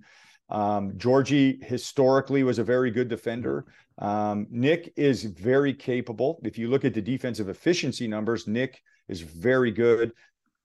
Dwayne is very good. Then after that, it really drops off. Defensive efficiency points per possession allowed. But I'm going to admit, when it came to practice with the players moving and coming and going, you know, we focused a little bit more on offense than I normally do on defense. And I think that hurt us. I think that hurt us for sure. But then if you look at our team compared to the rest of the league, us and Edmonton were really, in my opinion, the 2 teams that played without relying upon anybody. And I will give Calgary credit as well. They were a little bit more balanced. But just about every single team in the CEBL had either a point guard or a 2 guard that just went crazy and they just let them go. We didn't have that. And so if we had an off night, we would struggle. If Winnipeg had an off night, Teddy Allen's still going to score 40. And they're right there at the end, which probably even makes them a little bit better for target time, right? Because Teddy Allen can hit 3 threes in target time and game's over. And that happened a lot. Same thing, even with Montreal, who finished with a worse record than us, they still had Ahmed Hill, who could really carry them. And if you look at their wins, it was all him. You know, even Calgary, if you really go back to their big games, it was Steph Smith just playing one-on-one up top and just really hurting people, right? Justin Foreman Wright in Saskatchewan. I don't think, you know, with all due respect, I mean, he had to score 40 just for them to be in the game, you know, and we didn't do that this year. I thought that Nick, Georgie together was really going to create matchup problems, and it did, and other coaches talked about it. We just weren't as sharp as we needed to be consistently, but I really do think we were missing that consistent, you know, kind of perimeter score. I think Dwayne really stepped up and was offensively efficient. He was 0.96 points per possession, which is like really high. Malcolm was really good in the half court overall offensively in the half court. Malcolm struggled a little bit defensively. I think for us this year, the numbers show it. He allowed like 0.96 points per possession defensively. So it was a bit of a wash that way. Dwayne, for example, only allowed 0.77. You know, so like one-on-one defense, we weren't great. I didn't focus on it probably as much as I should have. And there was a other player on every other team who didn't matter how good your defense was, he was going to get you numbers. And we kind of went the other way. So very interesting experience this year in the CEBL. If you look at the teams that won and how they won, I mean, Scarborough won, and they were saying that they didn't even practice. They never even practiced. They just went out there, rolled the balls out, and played with a bunch of talent, right? So different ways to approach it in the summertime. It's not a real league. It's a summer league. It's different. I think we said for our first 5 games, we only had 7 or 8 practices just with the travel. You got to rest guys. You can't overdo it. So what's important? Scoring, defense, both are equally important, but I think I put a premium definitely on scoring so that we could win target times. And sometimes it worked and sometimes it didn't. We also lost, I think, 6 games by basically next basket wins, right? So we were right there, McCoy, in the mix. Yeah. Yeah. And a question I had about some of the personnel decisions and sort of in the bigger picture about culture. So like we've talked about, a lot of roster movement throughout the season. And if looking at the roster from the start of the season, like if I were to pinpoint 3, like couple of guys that in my mind are like Kyle Julius guys, like really fit his culture, what he's trying to do. And like those guys would be off the top, Alex, Dwayne, and Malcolm, right? So sure, yeah. In my mind. So, you know, I feel like Dwayne and Alex, they like at the beginning of the season, their roles were, especially Alex, like a little more inconsistent. Right. Yep. While you were playing guys like, I guess, Shane Gibson, MJ Walker. So yep. Who are on paper like very talented players, right? MJ Walker, G League pedigree, NBA, like had a cup of coffee in the NBA. Shane, yep. like leading scorer for the team last season. So, yep. But those guys didn't necessarily work out with the team. So my question is, how do you balance culture guys versus on paper talent? Yeah, and I didn't do a good job of that this year, bringing that in. I think if you go back to the bubble where we went to the finals, every single guy was a culture guy, McCoy. Um, and I think what happened this year was I definitely wanted to bring in a certain level of talent, and I really calculated on the fact that it's such a short season, it's so quick. Like if we have a high level of talent in there, I'm confident I can manage it accordingly. I'm confident that I can get the buy-in. We didn't just take Shane Gibson, randomly Yeah. out of he really is for me, like in general, he really is a culture guy. Okay. He's a little bit different, but I've known him for a long time. He's a very proven winner. And I mean, look, if you look what he did with us last year, 19 points a game, shoots the three at 41%, one of the best scorers in the CEBL. And then last year, I think, I'm the GM last year. I'm sitting there watching these games intently, and he's literally carrying us through at least 5 elams, like target times, at least 5. And so I'm like, we got to have him, right? And it's a year-to-year thing. It wasn't just random. The problem with Shane, in fairness to Shane, was he misses the first 7 games of the regular season because he's still in Europe. He comes to us, he's exhausted. He comes to us, he's actually sick when he arrives. And I think, we had a few discussions with him where I don't think his full priority was, he wasn't as hungry this summer as he was last summer, for example. And so, yeah, you realize it's not going to work out. There's still enough time left in the regular season. MJ was more or less replacing DJ Stewart, and we had MJ and Shane at the same time. And I thought, look, MJ and Shane, you're not going to find two better wingers. Let's have that complement to our 2 bigs. And we looked at it and we tried it, and it was really good for a few games. I mean, one of the best games we played in the whole season was that, I think, 4th or 5th game at Niagara, where we had a 20-point lead on Niagara. MJ was hooping. Georgie was hooping. We were playing Malcolm at the 4 some. We were playing. We only went 8 deep in the game. We had Georgie and Nick out there together. Then we had Georgie and Nick as the 5s themselves with Malcolm at the 4. MJ's drilling 3s. He's running all over the place. And then, it really stopped working, that rotation, because now Dwayne's not getting as many minutes. And then Malcolm's not getting as many minutes. Alex is getting no minutes. And then you realize, okay, who's really bought in? And so you go through this period of like, you're kind of away from your culture. Okay, I got to get back to my culture. Right. And so, yeah, Alex starts to get more minutes. If you even look at Malcolm, the 4 or 5 games before he stopped playing because he got hurt, I think he was like 15 or 16 points a game, we're playing him 30 minutes here and there. We were really using him. And, yeah, that's where some of the unfortunate stuff turns. Malcolm gets hurt. He was really playing at a high level. Then he got hurt. We were giving him the ball. We were playing him, we were starting him. He starts 13 out of 15 games. He plays the 3rd most minutes on the team. He takes the 3rd most shots on the team. He was a big deal to us. Dwayne was a guy who, if you look at the numbers game in and game out, you're like, I can't not have Dwayne on the court, defensively especially. You're like, I just can't have, even if he's not shooting the ball or attacking like we want him to, because he was more of a, he wasn't as aggressive as I'd like to have seen him.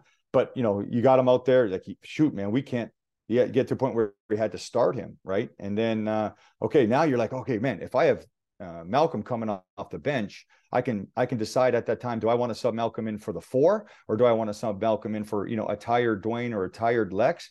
I thought we were right there. And, we went through that exact kind of cycle of, okay, who's a culture guy, who's not. Yes, you thought he was. Okay, he's turning out to be. It's the summertime. Things are different. Let me see what I can do. Coor is an amazing example of a guy who, even my wife was yelling at me, you should have played him earlier. He wasn't ready. Like, we tried him early, and it's his first, he came from London Lightning, where the league is at a different level than the CEBL, but he played very well for London. I mean, that's where I saw him, and that's where I went to watch him personally. And he got to us, and he was just a little bit behind on his touch and feel. His effort was there. We worked with him hard, and he bought in. So you talk about a culture guy, a Kyle Julius guy. I mean, Coor is that guy. And man, we gave him his shot. He was ready to go. When we gave him his shot, he was ready to go. So now it's like, okay, wait, I don't have to sub Malcolm in at the 4. I actually have a sub for our bigs with Coor. So now we have 4 bigs that can play, because we had ended up with Marlon, Coor, Georgie, and Nick. So I don't have to change the offense when I make a sub anymore.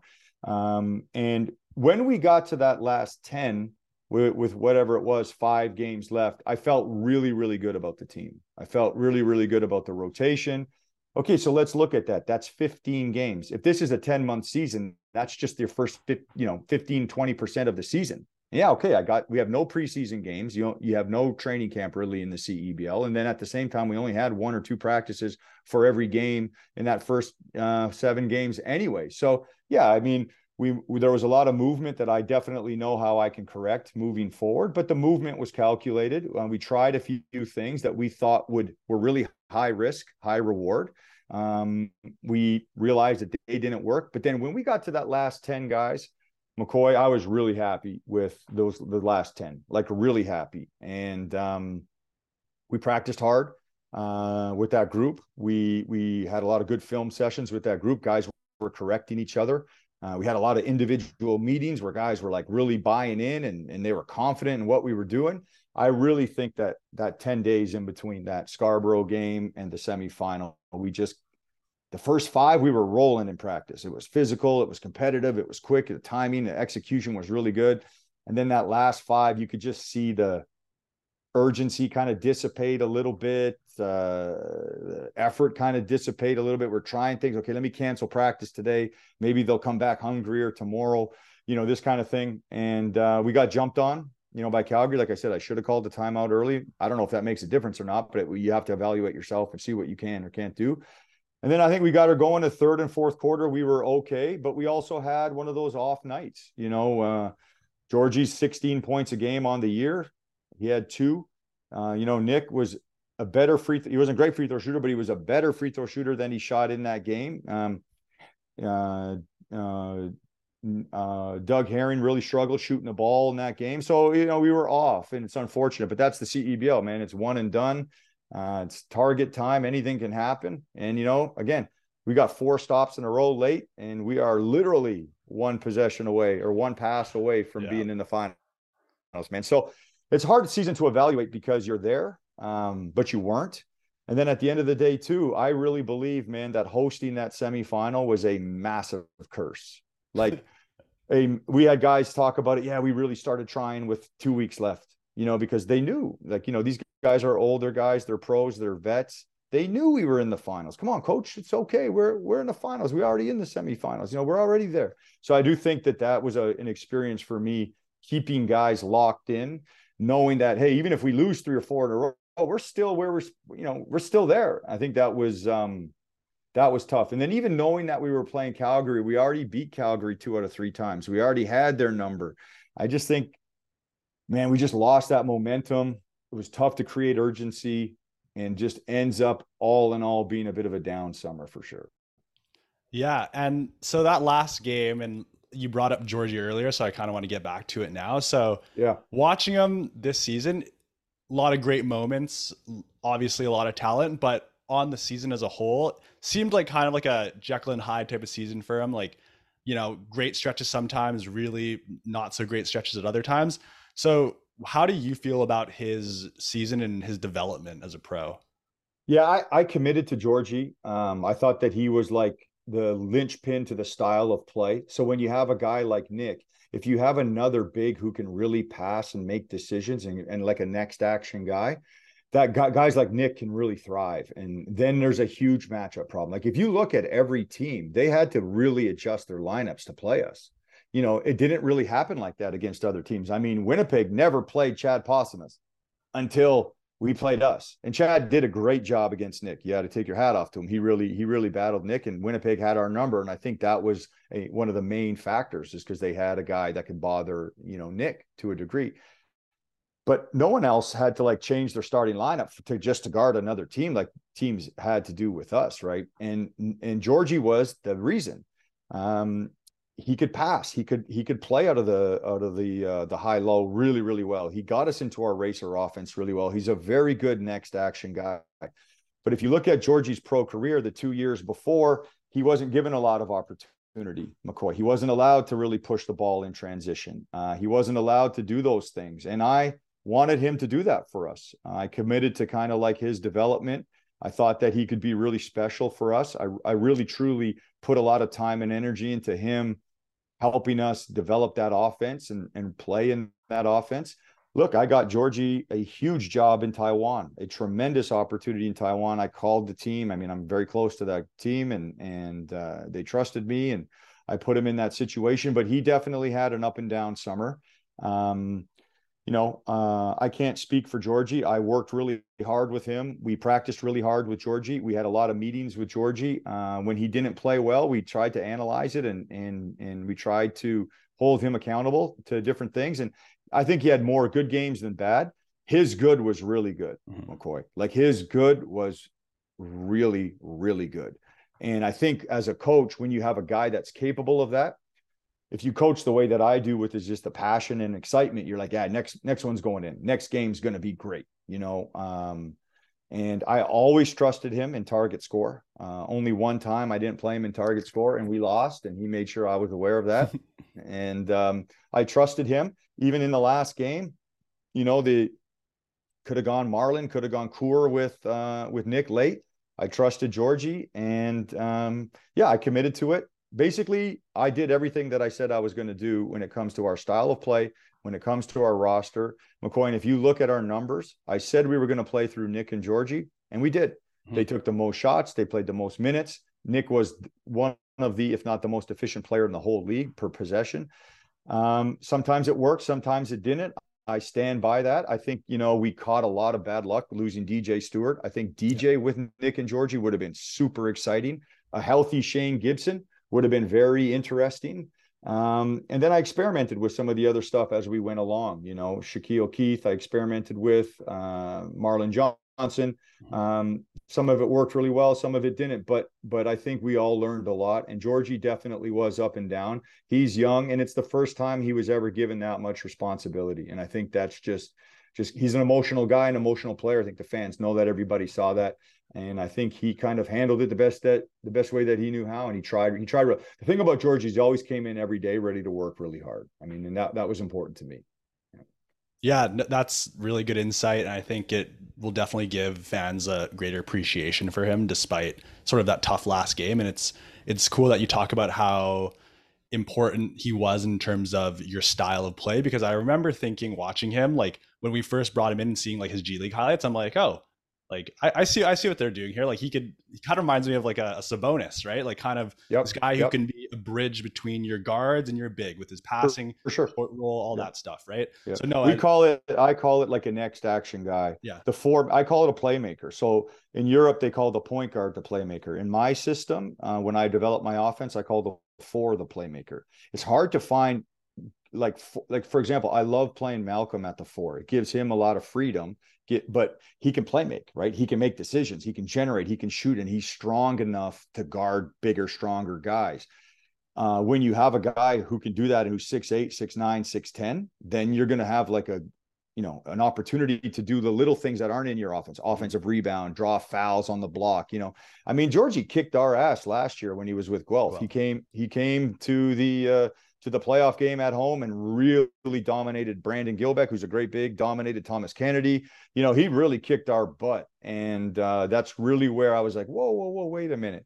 Because I got so familiar playing two bigs in Taiwan, that was really where I saw the opportunity to do something special with a guy like Nick and Georgie. And I doubled down on it. I stand by it.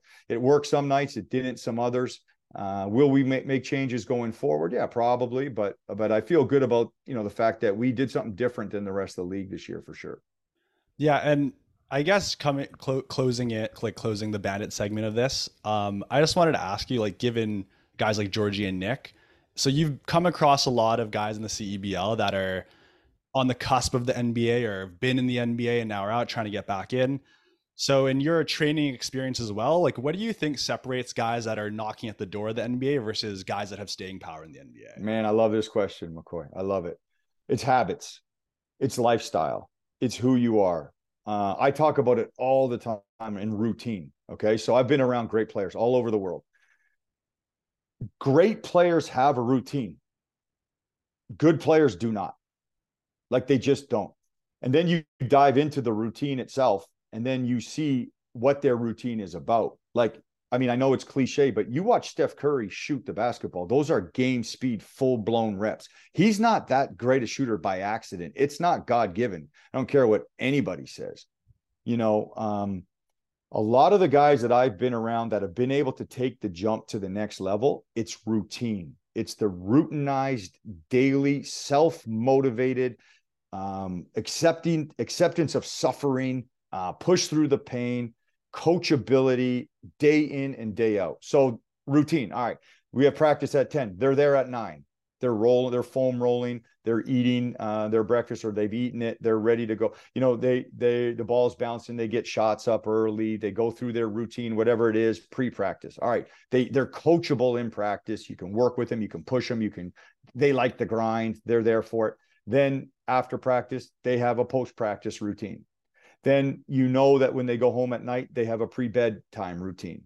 You know that their nutrition is solid. They're literally not going to they're not going to McDonald's or whatever. They're eating well. They have supplements. They take supplements. They know what they put their bodies through on a regular basis. Like, we have guys all the time that don't have any supplements, or they've never, considered supplementation, for example. That just tells me that you're not really trying to get your nutrition, to the next level. And then they come back the next day, they do it again. And it's like that thing I said to you in our earlier segment, we talked about Mahmoud Abdul-Rauf. Mm-hmm. Hey, Kyle, everybody can have a routine for 6 days.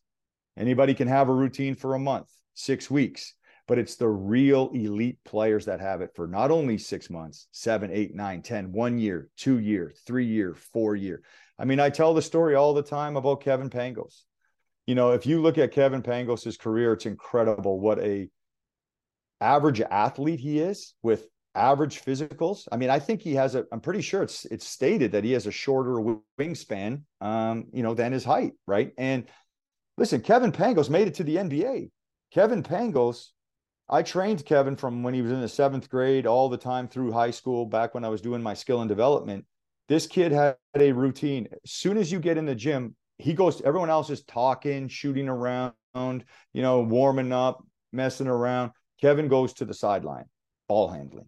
Then it's his form shooting, and it's the same. And I was with him in the 7th grade. It was the same. Then I was with him in the 10th grade. It's the same. Then I was with him when he was at Gonzaga. It's the same. And then I watched him, play overseas, and I talked to him. It's the same. And that's why he's making big money. He's at the highest levels, and he was in the NBA and probably could go back to he left the Cleveland Cavaliers, by choice. Mm-hmm. Then I'm around so many talented players that have no routine. They just don't. They just show up. They just play. They maybe smoke a little bit of weed at night.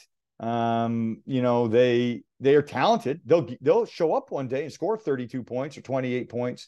But it's just not consistent. It's not reliable. It's not dependable. And it's hard for those guys to break through. If you go even through the social media of an NBA player, the good one, like, you see the routine. You go through the social media of lower level players, you can see a little bit more party in here, a little bit more this, a little bit, like, you can just see it. It's there. And I love listening to these guys like JJ Redick, even Gilbert Arenas. Mm-hmm. Ray Allen's my favorite player ever. Listening to Ray Allen talk, and then I know guys like Kevin Pangos. I've been around other NBA players. Lots and lots of coaches speak about their, college coaches, about their best player, how he acted, how he carried himself, different things.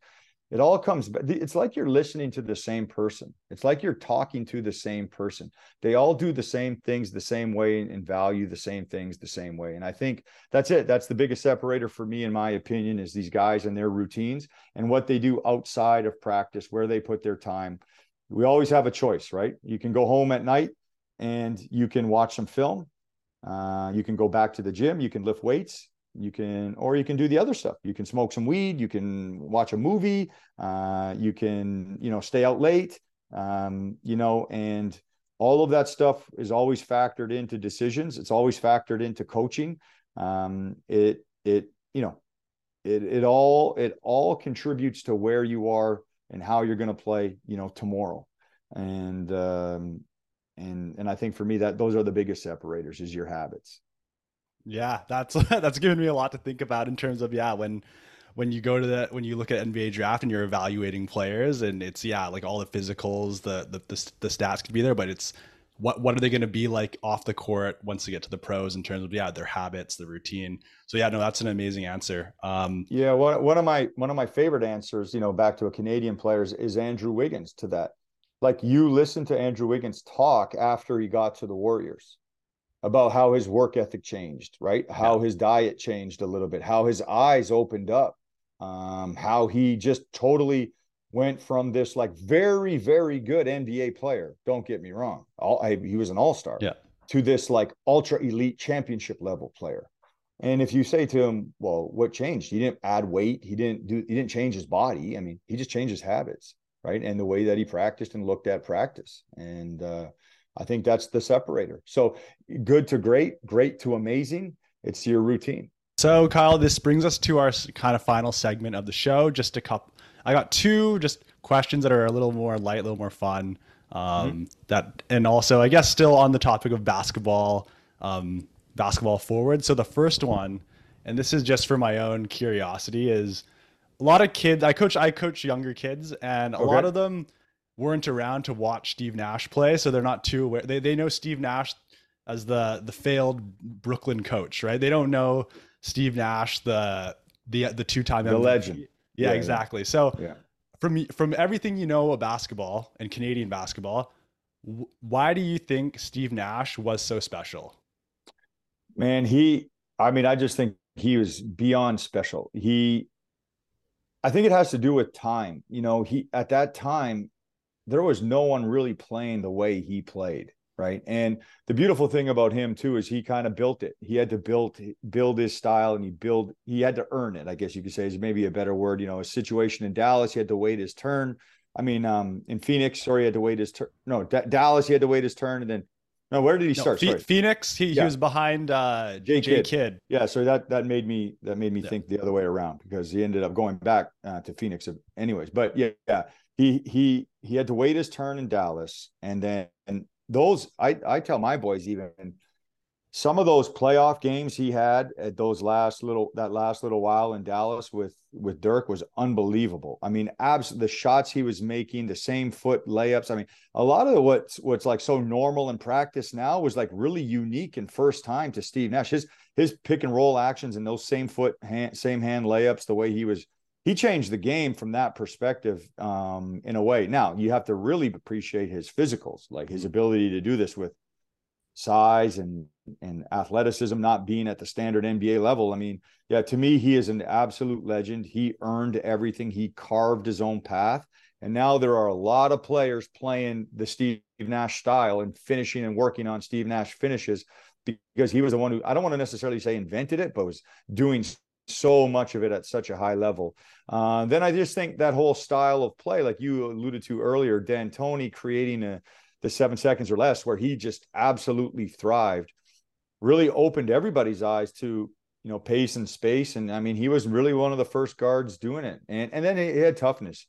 He just unbelievable toughness, like visible toughness, internal, mental fortitude. You saw it all. He's a legend. He's a guy that I always looked up to. I got to be in the gym with him a few times way back in the day, and he's the nicest guy. He's every bit of the greatest Canadian to play in the NBA, in my opinion, to date so far. Obviously, Jamal Murray and what he accomplished this year has essentially surpassed that. But Steve doing it at that time when pace and space wasn't really a thing, kind of carved a path for a guy like Jamal Murray, right? And yeah, I just think he's a total legend, man. Yeah, love it. Another question I had. So you've been coaching for a while now. Is there, if you were to have, dead or alive, the opportunity to coach one player, who would it be? Michael Jordan. Yeah. Yeah. And I wouldn't show up to practice anymore or games anymore. I just give him the ball. I think we just let him go. I think, no, for me personally, for sure, Michael Jordan. Okay, yeah, that makes sense. Yeah. And then last one, this is a very not basketball related question, but I'm a big food guy. Yep. You've spent a lot of time in Asia. Is there Yep. any specific meal that you had that you never had before going there, and you were like, whoa, like this is something I really like? Well, there's a lot of stuff. Yeah. There's a lot of stuff. Really liked actually when we were in Vietnam, there were some tremendous Vietnamese restaurants, local places that we would eat at all the time. A lot of their soups, were amazing. But then when we got to Taiwan, it was different. It was I don't know if you've ever heard of stinky tofu. That's famous. I never tried it. I did not have the guts, and in all the years I was there, I didn't have the guts to try it. Tried little pig's blood, which is a delicacy, which I thought was decent. But I'm a pretty standard white boy with my meat and potatoes, pastas and things like that. But again, my wife being from Southeast Asia, she makes unbelievable meals and she's a great cook and our boys love it. And so I've kind of been I was cultured a little bit on that kind of stuff. But Vietnam, for me, the food was really good. Taiwan, the food was really interesting. That's how I would explain it. Fair enough. Yeah, so that concludes our show. And before we get out of here, Kyle, do you have any business or IG or pages that you want to shout out or plug before we get out of here? I mean, I just have my standard, Instagram page. I am going to be in the near future kind of starting to do the training again. I'm going to open up some training opportunities for kids and youth, high school players, university players in the area for sure, in the Vancouver area. But yeah, no, at the moment, it's just probably just my Instagram, Kyle Julius 33, and then the Bandits. Follow the Bandits for sure. I mean, the Bandits are my heart and soul. I've moved my family here, committed to the Bandits now for the future. Been with them for about 4 years, so yeah, really excited about the future of the organization and just having an opportunity to be a part of it. Yeah, that sounds great. And yeah, so be on the lookout for Coach Julius's training coming to Vancouver. Kids will definitely benefit and learn a lot from him. And yeah, that concludes our show. So, Coach, I just want to say once again, thank you so much for coming on. This was an amazing episode. You were great. Thank you so much for your time, and thank you so much for everything you've done for the Bandits organization and really bringing pro basketball back to Vancouver in a serious and meaningful way. Like, I know the city really appreciates it. My pleasure, man. It's exciting to be here and just be a small part of it. And thank you, McCoy, for everything that you're doing and following the Bandits. That's exciting, and it's awesome to have fans and basketball people with IQ and high knowledge, giving their opinions on our team and stuff. That means that I think anytime anybody gives their opinion and is passionate about it, I think the organization's doing something right. So that's awesome. All right. Yeah. That concludes our show. Thank you so much. All right, brother.